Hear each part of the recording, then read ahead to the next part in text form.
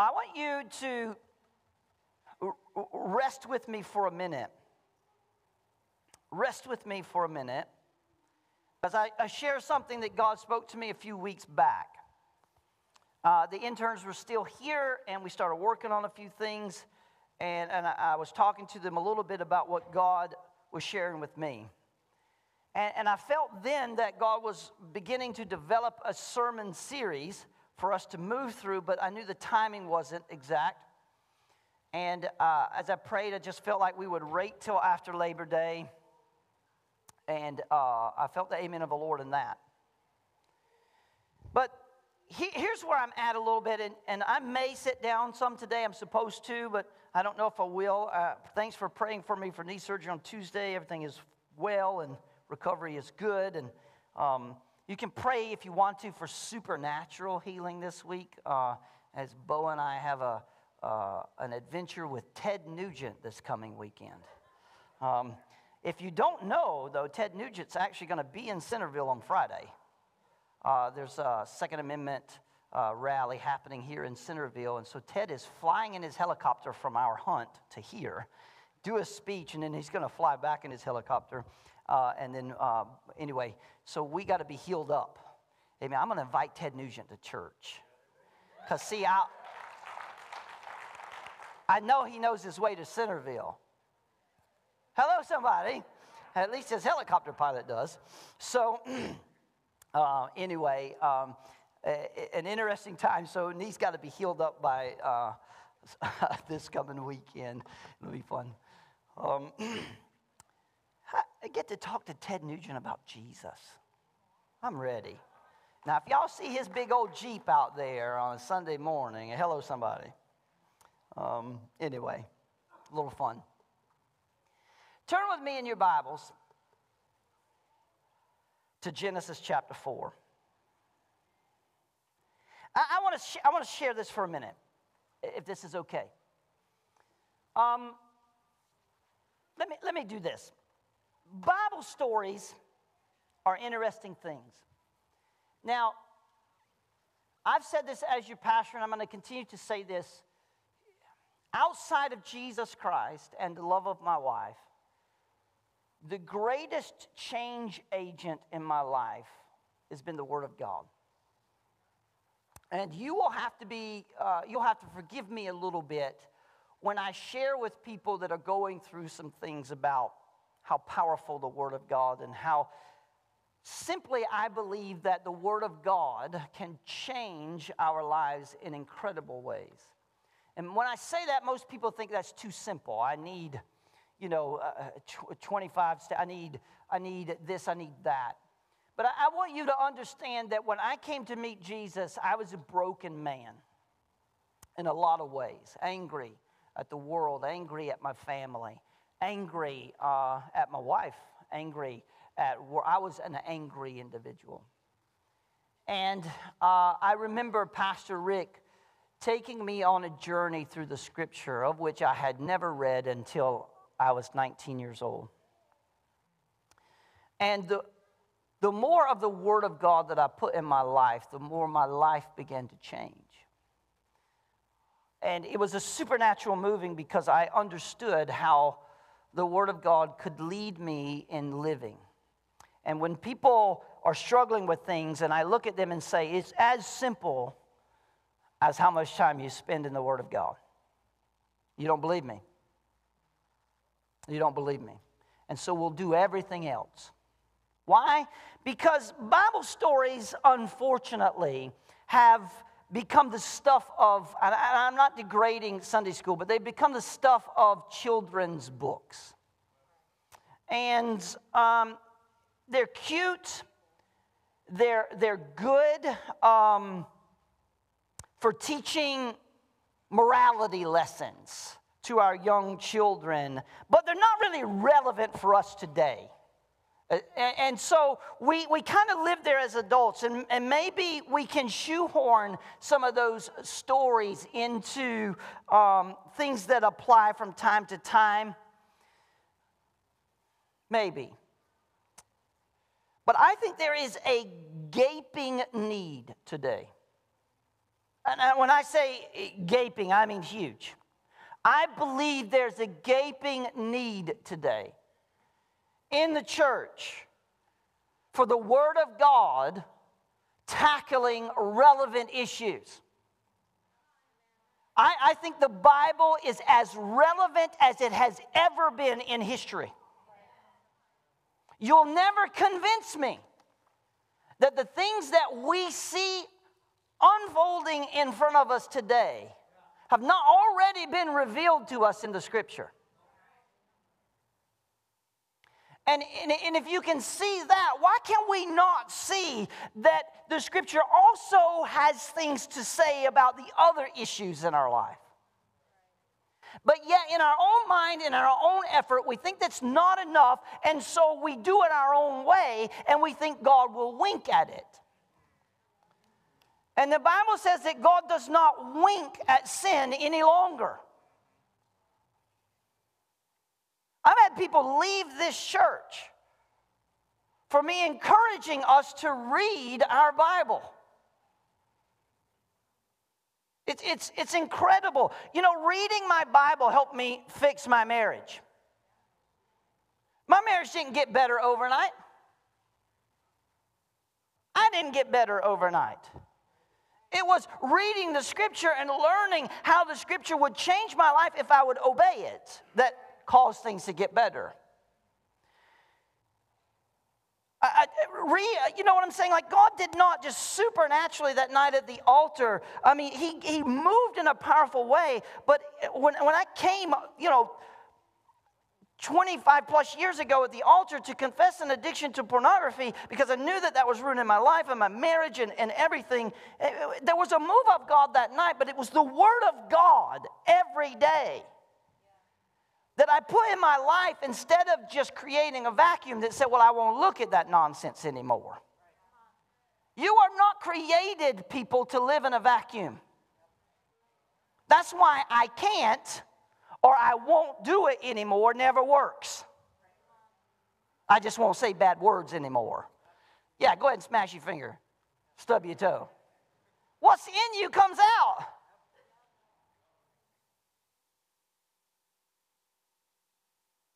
It never works in our own effort. But see, the Word of God begins to replace or fill our lives in a powerful way. But yet, we think that Bible stories are things for children. And here, let me tell the church a truth. When we do that, we forget that at the center of the Word of God is the grand story of salvation. It's right there. We have to understand that the Scripture, the Bible, is a narrative of God working to reclaim His creation from sin, death, and hell. And individual Bible stories, when we read them, we begin to learn, yes, as little children, how to fit puzzles into our understanding of the epic story of salvation. And so in this sermon series that I'm about to start, that we've titled Children's Stories, come on somebody, I believe God's going to help us reclaim, everybody say reclaim, the stories that are actually our stories. They're us in the Scripture. Y'all not paying attention. Watch this. Listen, if I were to say to you that the flood, Noah's flood, is not about a bunch of happy animals on a boat.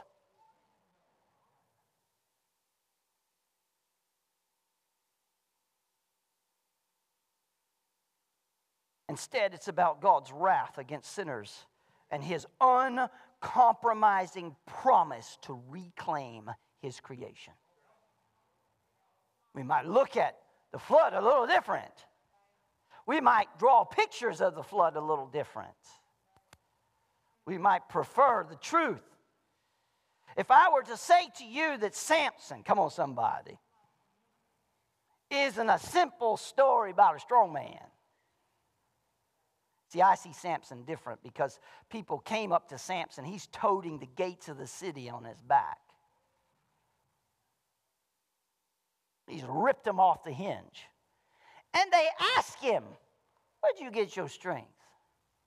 Now, I'm just going to be honest with you for a little bit. I work out. I like working out. But there ain't a soul in this room going to walk up to a guy like Arnold Schwarzenegger and go, where you get your strength? Guys like us old-timers, Lou Ferrigno, right?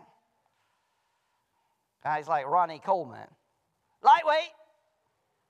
But we're not going to ask them. They got muscles bulging out of their earlobes.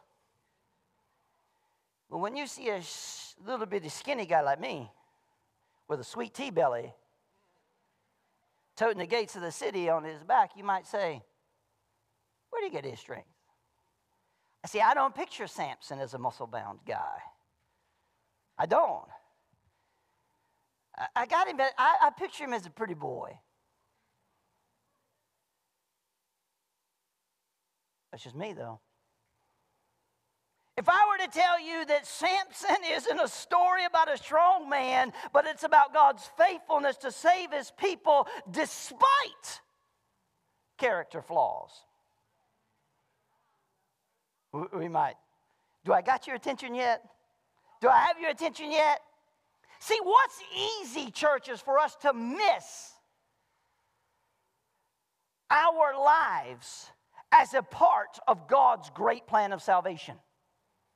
Because we don't think the Bible's relevant for today. It has no bearing on what I'm going through or how I deal with it. It cannot help me in my current situation. And we miss the fact that our life, good or bad, struggle or no struggle, is a part of God's great plan of salvation. Your life, my life, right here, right now. And that mine and your life are really Bible stories of Christ redeeming creation through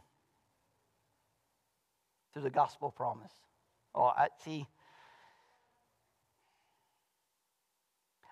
This came because I read a Bible story in a children's book, sitting in a doctor's office, and literally got upset. I was like, that is not what it says. Why do we do this to our children? Was not in the Bible. No wonder we don't think it's relevant for today. We don't even present it as real to our kids. Bible stories, adults, we often miss out on the fact that God is involving us in his mission. So here we go. Are you all right? Genesis 4, chapter 4, verse 2. And again, she bore his brother Abel.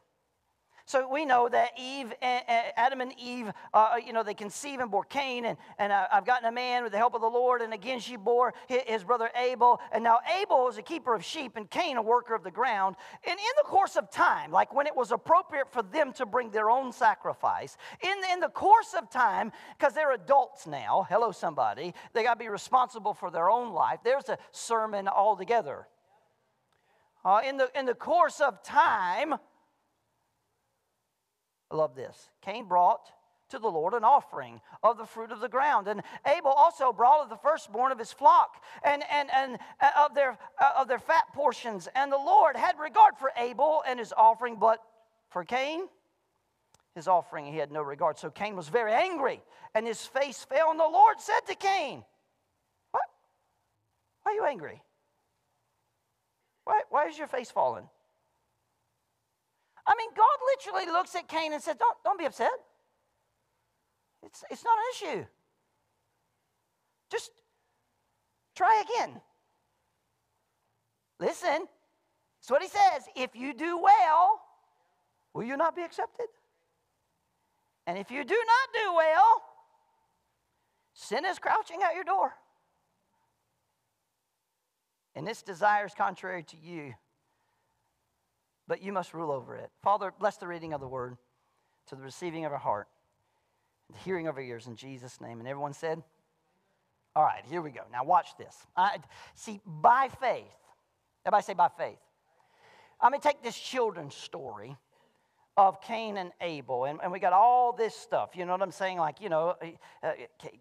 Cain, I've seen all of this junk on Facebook, forget about guns and knives, and Cain killed Abel with a rock. Where did it say that in the Bible? This is because adults don't pay attention.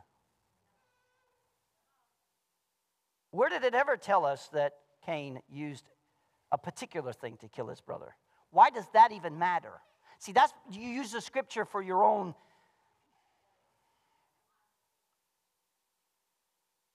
Abel offered by faith. Everybody say by faith. By faith, Abel offered a more acceptable sacrifice than Cain did. But what does that mean?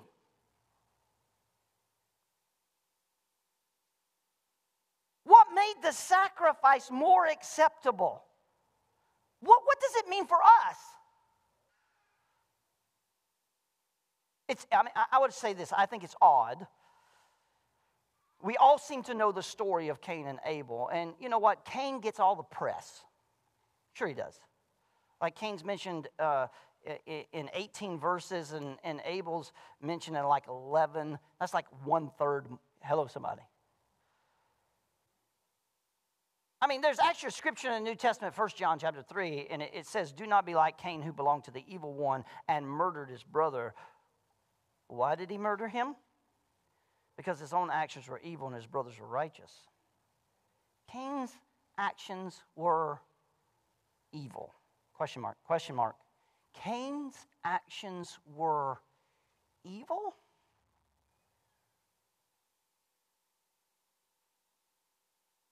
Yes. Cain's actions led him to murder his brother. In other words, what I'm saying to you today is Cain's evil actions didn't start with murdering his brother. They started before the murder of his brother. Now, some people believe that Cain knew he had to offer an animal and a sacrifice because Cain refused to obey God in giving an animal sacrifice, and that's what made his actions evil. The only problem that I have with this, and this is just my commentary, you can chew the meat and spit out the bones. That is not what the Bible said. That is not at all what the scripture said.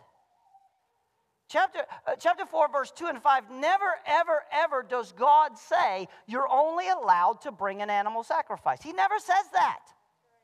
It's not there.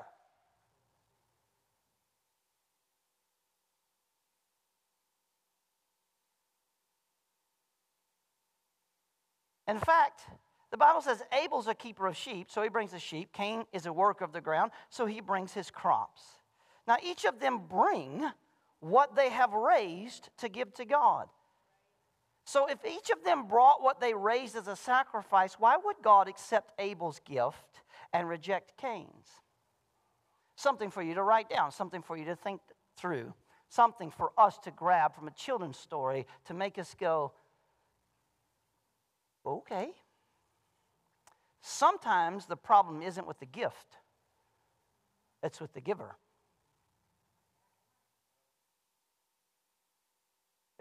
Throughout the Bible, throughout the scripture, God repeatedly rejects sacrifices because there was something wrong with the giver, not because of the gift. I got a scripture for you. Are you ready? Isaiah 1, 11, 13, 15 through 17. God said, I have had enough of burnt offerings of rams and of fatted cattle. I do not delight in blood of bulls or lambs or goats. Bring no more futile sacrifices. Incense is an abomination to me. I cannot endure iniquity and a sacred meeting. Listen to what God said. I cannot endure iniquity and a sacred meeting.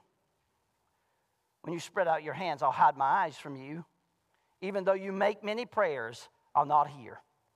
Your hands are full of blood. Wash yourselves. Make yourself clean. Put away evil from your doings from before my eyes. Cease to do evil. Learn to do good. Seek justice. Rebuke the oppressor. Defend the fatherless and plead for the widow.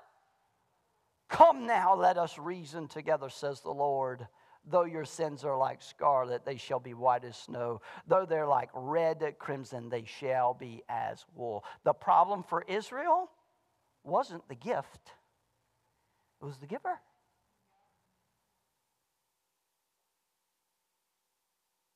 You know, Jesus said the same thing, just in case you think I'm, overworking it. You know what Jesus says in Matthew chapter 5?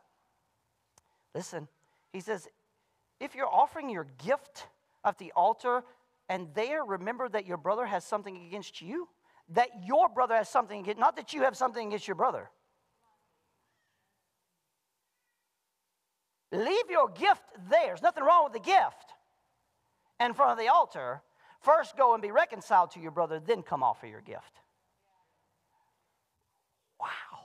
The problem wasn't the gift. The problem was the giver. Come on, church. And so now the Bible doesn't say what was wrong with Cain's, but it does give us a hint. I love this, right? The Lord said to Cain, he said in verse 6 here, he said, the Lord said to Cain, why are you angry? Why are you angry? Why are you angry?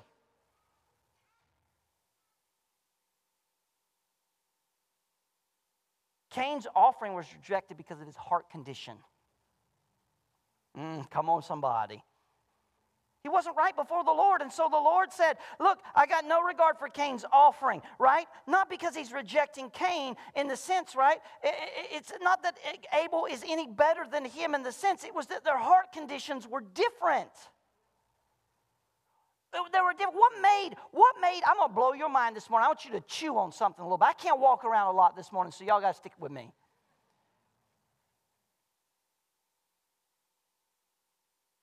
Hebrews chapter 11, verse 2. You know, it's our hall of faith. You know, like sports has the hall of fame. Hello, somebody. And so Hebrews chapter 11 is kind of like that for us as Christians. Do you know the first person is listed in Hebrews? Abel. Hebrews chapter 11, verse 2. Watch this. For by faith the people of old received condemnation. Abel offered to God a more acceptable sacrifice than Cain, through which he was commended as righteous, and God commending him accepted his gift. Wow.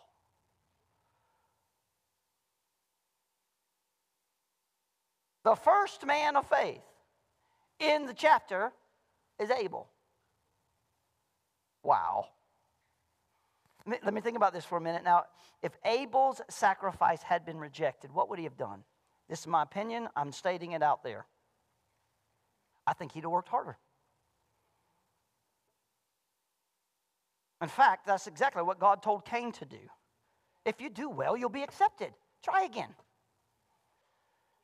Try again. Come on, how many of us have lived in shame and condemnation? How many of us have lived in brokenness and fear? How many of us have lived in anxiety and depression because we quit when we thought we were rejected? We quit when we thought we were neglected or thrown away. We flat out stopped. And when God is saying, why are you angry?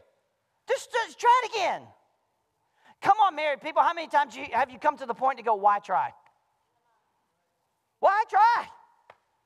I mean, come on, young people, how many times you try to please your parents and man, you're just like, what is going on in my life? Go back to your room and you're like, dude, mom has lost her mind. My brother and I used to warn each other. Right? Whoever was first home, it was our job to test our parents out and see what kind of mood they were in. Right?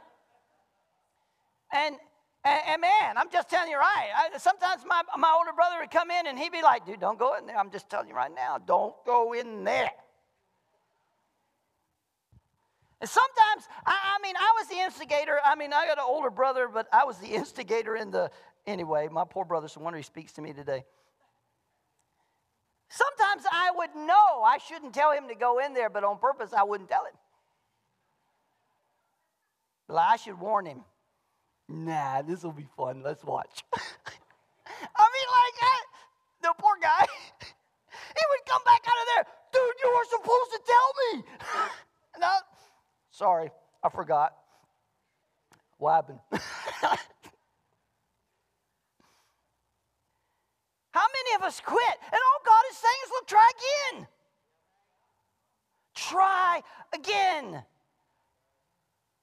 Hey, listen, I want to tell you that this morning. I don't know where you're at in your life, but I could feel that sometimes in our lives, we are so discouraged that we just are giving up on even trying again. I mean, I just want to say this to everyone. Other than sitting in a ditch, living in the mully grubs, what else you got to do? Try again. I didn't overcome last time. Try. What else you got to do? Try again. Right? I'm just telling us all, right? Life's been unfair. Somebody say amen. Y'all didn't say amen. Come on, it's not a day you wake up and go, that's not fair. That shouldn't have happened. I don't deserve that. Try again.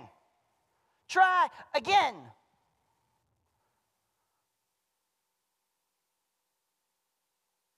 Abel's objective was to please God, and that, my friends, is what faith is all about. Come on, I want to make it simple for you. Faith was the real difference between Cain and Abel. Yes, it was, right? Cain's sacrifice was about him. Cain's sacrifice wasn't a sacrifice of faith because God wasn't the object. Oh, come on, church. Cain was the object. And so when his offering was rejected, he got angry and, how dare you reject my offering? Look how hard I've worked. Look how much energy I've put into it. My brother's no better than I am, right? Like, why does he get to? I've put as much work into this as he put into those stinky sheep.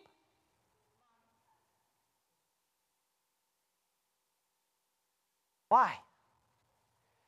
See, I just believe that Abel was a man driven by faith in God, by a desire to please God no matter what the cost was. Let me tell you something, church. Our faith should be the motivator to please God. Let me put it backwards because it should work perfect back way. The motivate to please God should be your faith. You see, here's the issue. Most of us as believers, we have struggled so much in our own effort. We have struggled so much in our own effort. We have tried to do what Jesus has already done. Therefore, when a pastor gets up and tells you, you need to learn to rest. You need to learn to rest in the victory that Christ has already given you. In your addiction, in your depression, in your anxiety, in your struggle, in your trial, you need to learn to rest. If you'll notice that in all your struggling, there's so much striving. Come on. There's so much working that we don't even understand what worship really is. And we think that, man, I'll come to a church and then I'll worship God and I'll earn or His reward to fix my issue. You see, I see worship as this, church. I want you to grab it. I see worship as a thirsty land just crying out for rain. You ever walk through a place that hasn't had water in years? And the ground is cracked, and it's cracked so deep you can put your hand inside of it? Yeah, Josh Wired walked me up a mountain one time, and you can't carry water 12,000 feet because it's too heavy. But don't worry. We're going to be up there for a week and a half, but don't worry. There's a pond up there that we always get water out of. And the 25 years that I've been climbing this mountain, there's always been water in that pond. As a matter of fact, we're going to hunt around that pond because the elk are going to come there. And we managed to get to 12,000 feet with 60 pounds on our back. Almost died like 500 times. And we got to this place where there was supposed to be a pond about the size of this church sanctuary. And I seen panic in Josh Wired's eyes. Because all that was there was a hole in the ground with cracks deep enough for me to put my hand in it. And Josh looked at me and he said, yeah, that was, we in trouble. I was like, no. And negative, Mr. Wired. Where are we going to get water? You ever seen that?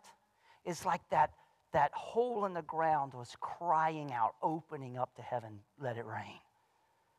Let it rain. Let it rain. Real worship is a focus on God. All I want to do is please you. All I want to do is please you. All I want to please you. Abel didn't do much.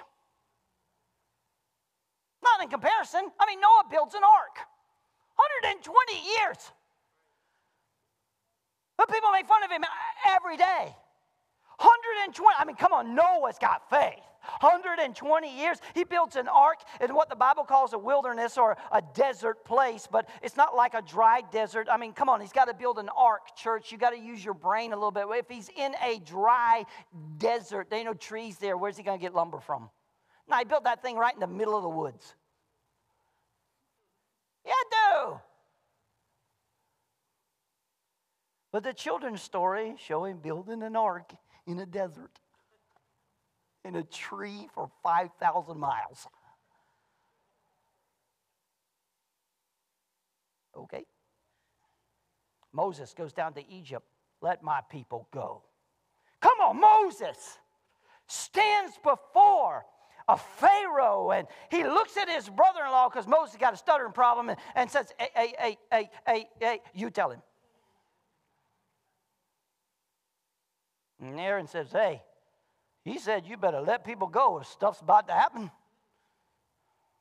Moses leads God's people out of Egypt, right? He leads them out of slavery, right? I mean, Moses does something. Joshua, oh, the great general. Oh, I love him, general. Here we are, general. Come on, somebody.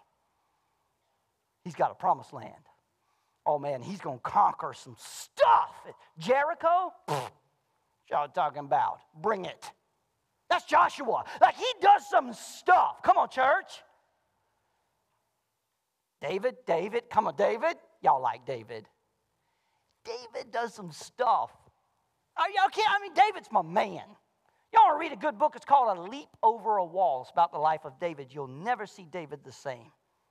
Right now, you just picture him as a little shepherd boy strumming a little harp. You know. I love Jesus. He would gut you. There's a reason why Philistine generals would not go to war with him. These giants look at their king and said, he will kill us all. We're not fighting with him. And the king, the Philistine says, hasn't David been faithful? Yeah, but this time we going to fight against his own people. I'm telling you right now, in the middle of this war, this little grasshopper, this little, I almost said a word, ant, this little puny, he's going to kill us. He would gut you. David was a warrior. He was this guy. He was a great man of faith. He stood before a giant when all his brothers were coward and said, is there not a cause? Is there not a reason? Who is this uncircumcised Philistine that defies the army of God? What's your problem?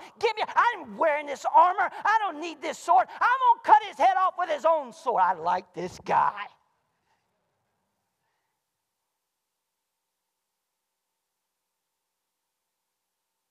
David. You know what else David did? He built a kingdom for God. Yes, he did. He restored worship. But Abel? What? He's the first one in the chapter. What did he do? He didn't build no boat. Come on, church.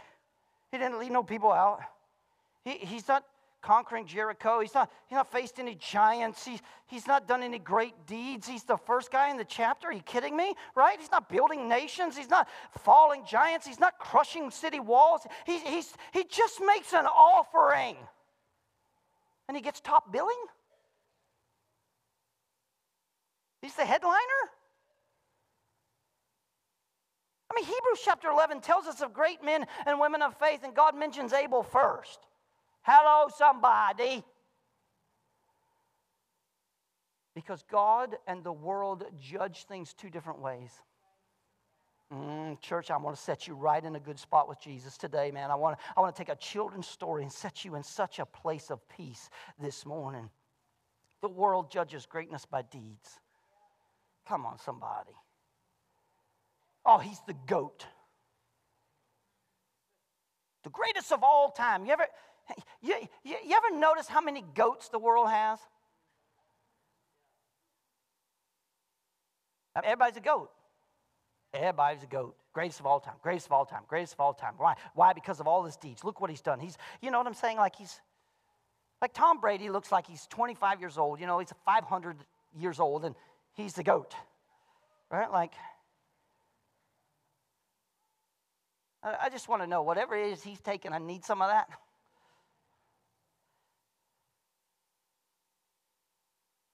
The world believes how great a person is depends on how much they've accomplished. And you and I both, if we're honest, will sit in this room this morning and admit that pressure has been on all of us. Sure it has. At work, as a parent, you're always comparing yourselves to other parents. Come on, because, you know, Joe and Tanya Wales, they're the goats of parenting. I mean, after all, look at these two guys, right? Like, they got it down. My kids, bunch of demon-possessed people. I need an exorcism. That's what I need. Boy, Doug and Nancy's marriage. I mean, after all, they teach a marriage class, Sunday school class. Come on. Right? Like they're the goats of marriage. Right? You know what I'm saying? How long have you been married? 36. So you're just 6 years in front of us. So yeah, give them a hand, right? Like, look, they've taken 30. Goats of marriage. Goats of marriage. Come on. I love it.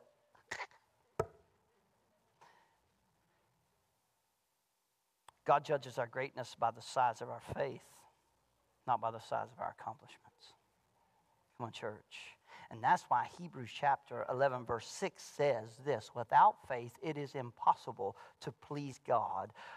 Come on, church. For whoever would draw near to God must believe that he exists and that he is a rewarder of those who seek him. Come on, church. He's a rewarder. He's a rewarder. Can I point out some things? Without faith, you can't please God. Faith means that you not only believe that God exists, but you believe that when you seek him, you will find him. Did you catch that? Jesus said the same thing. Seek ye first the kingdom of God and his righteousness, and all these things. Come on, church. Will be added to you. That's faith. Faith is when you seek God knowing in whom you have believed, and that in whom you have believed is faithful. You don't have to do something great. Come on, church. You don't have to do a mighty deed to accomplish great things. You just got to seek God. That's what I'm asking you to do. Listen, every day, I pray over our young people. It's just something I'm going to do. Because I don't want to be that pastor that when God takes me home, this church has nothing else to look forward to. I want y'all to not even miss me. Why? Because these guys, these young women, they step right up. Why? Because they're already walking. They don't have to take a new step. They don't have to start run. They're just continuing to walk. Hello, church. We've been doing this. I pray for them, and I'm like, Lord, are there any Billy Grahams among them? Come on. Are there? I don't know. Who cares is what God told me one day. You're looking for greatness. I'm just looking for faith. Ask the right question. I was literally praying one day, and God said, you asked the wrong question. Is there any faith among them? When I call them, will there be faith? Come on, church. Most of the time, folks don't do great things. Come on. This is the subject of our life. Nobody's going to write a book about me. If they do, it's going to be a comedy. I can tell you that right now. Juliana looked at me yesterday at the wedding, across the table, and she says, Pastor Don, you just got to hear her voice, right? In this Portuguese, this Brazilian accent. She said, why are you so weird?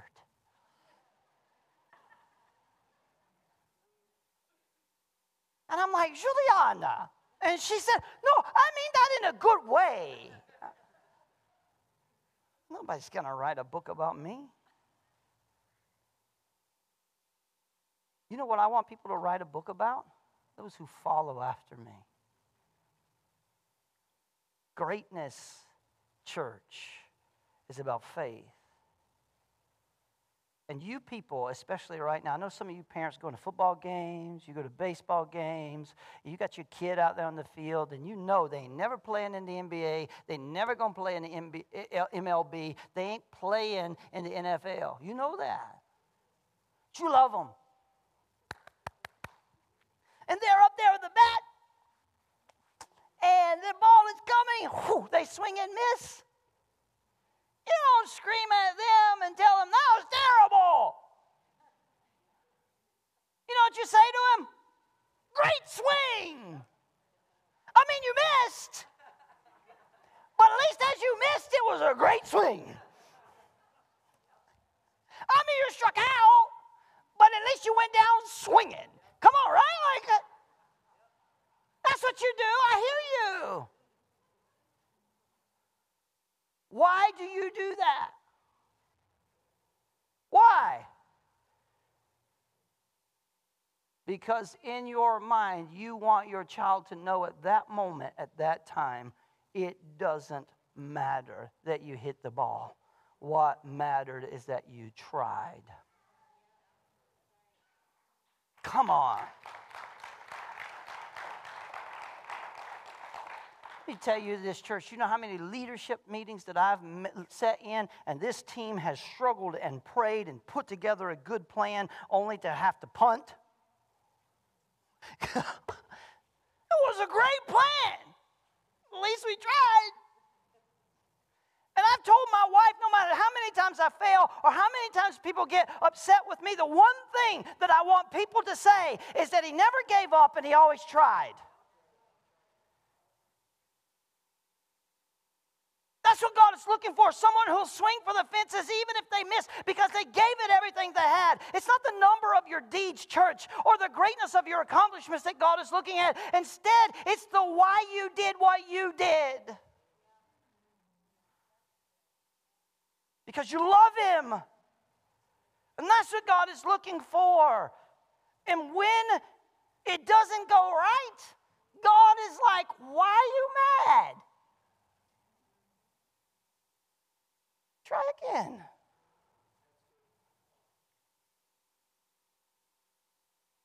I haven't rejected you. Come on. I'm trying to be real with you. Oh, church, God's trying to be real with us. We can't continue to play patty cake with sin willfully and expect God's delivering, life-resurrecting power to break our chains and move us into victory and do the miraculous. We can't do that. God is like, why are you mad? Try again. There's some of us in here this morning, we have gone through some things that were of none of our decision. Maybe we added to it, but something happened to us that we didn't want to happen, and we've owned our part, but it still didn't go the way we wanted to go. And we could be mad with God for the rest of our life until Jesus comes back, and God would just go, why are you mad? Try again. Do you love me? John chapter 21 is a revolutionary chapter in the New Testament because there's a question there that would answer every problem of deliverance. Do you love me? More than... You see, I had to love Jesus more than I loved myself. And when I started loving Jesus more than I loved myself, then I could love that woman. But until then, all I was interested in was I wasn't getting. What was happening to me? I was selfish. Why are you mad? I want to talk to you today about faith that enables. Think about it this way. Jesus takes his disciples to the temple. And this day, you know why he took his disciples to the temple? Not to go to church, not to pray. It's going to will violate you. Some of y'all about to get rubbed raw. He took his disciples to the temple that day to on purpose watch the offering. He parked those guys where they could see everybody who was watching.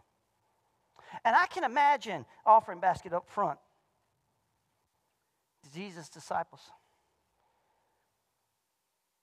Jesus sat down next to the offering basket. You're gonna, that's, got you. How long did this go on? You know what I'm saying? Like y'all to read your Bible like I do. How long did that go on? Jesus is like, there's an offering basket. No, this one ain't big enough. This one over here, I got some faith today. And that's what you're going to give? All right. You, really? I can see Jesus because he said he saw him. He watched every one of them. This little woman comes in with a mite, just a mite. She puts it, she got it, it's a penny. She put it in there. And Jesus is like, hello, somebody. He says, his disciples, y'all see that? Yeah, we was watching. She only put in a penny. And Jesus is like, no, you missed it. All the other guys, they gave out of their abundance. She gave everything. She gave everything. Next Sunday morning, Mike's going to sit up. Mike, no, I'm just kidding. You ain't right. I mean, you ain't wrong. I've been in the black church. Donna said that's how the black churches do it. Y'all ain't gonna lie to me. See, there was a whole year where I didn't preach in any white churches. I didn't. There was a whole year where I only preached in black churches. Pastor Rick would send us disciples out to churches that need someone to fill their pulpit. And I managed to preach my first sermon in a black church. I'm just telling you. I left there telling my wife, we're going to join the black church. I'm just telling you right now. We're going to do it. And I was only the second white man to ever preach in that church. This is in the South. I was the first white man invited back.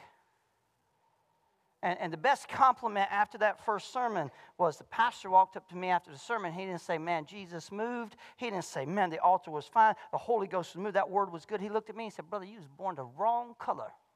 I was like, yes. That's my wife. She was there. Right in the middle of one of them services in the black church, they got mothers of the church, right? And I mean, we was preaching and the fire was coming. It was going. I was having a good time. And right in the middle of my sermon, one of those mothers, she got full of the Holy Ghost. She stood right up and started singing. Boom, right in the middle of the sermon. The whole church joined her. They sang a song, Jesus, he will fix it. Come on, where's Sean? Jesus, he will fix it after a while. I'll never forget it, right? And the whole church, after a while. And they just went to town for a while, you know. And I was talking about Jesus working on us, fixing our problem. And then when she got done, she said, you can keep preaching now. And away we went again. Huh? No, I just thought the offering was powerful, right? Because they took up an offering. They counted it in front of the church. The elders of the church looked at the congregation and go, this ain't enough. We're doing this again. They did 4 times. Until they had enough. We hadn't mentioned an offering around here in months. You either give online or give when you come in there. Y'all noticed? Have you noticed that? You ain't even noticed. 4, this ain't enough. Around they went again. Jesus, he will fix it. I loved it. It was amazing. This is what you going to give? Penny. Jesus said she gave more than everybody. Why? It wasn't the amount.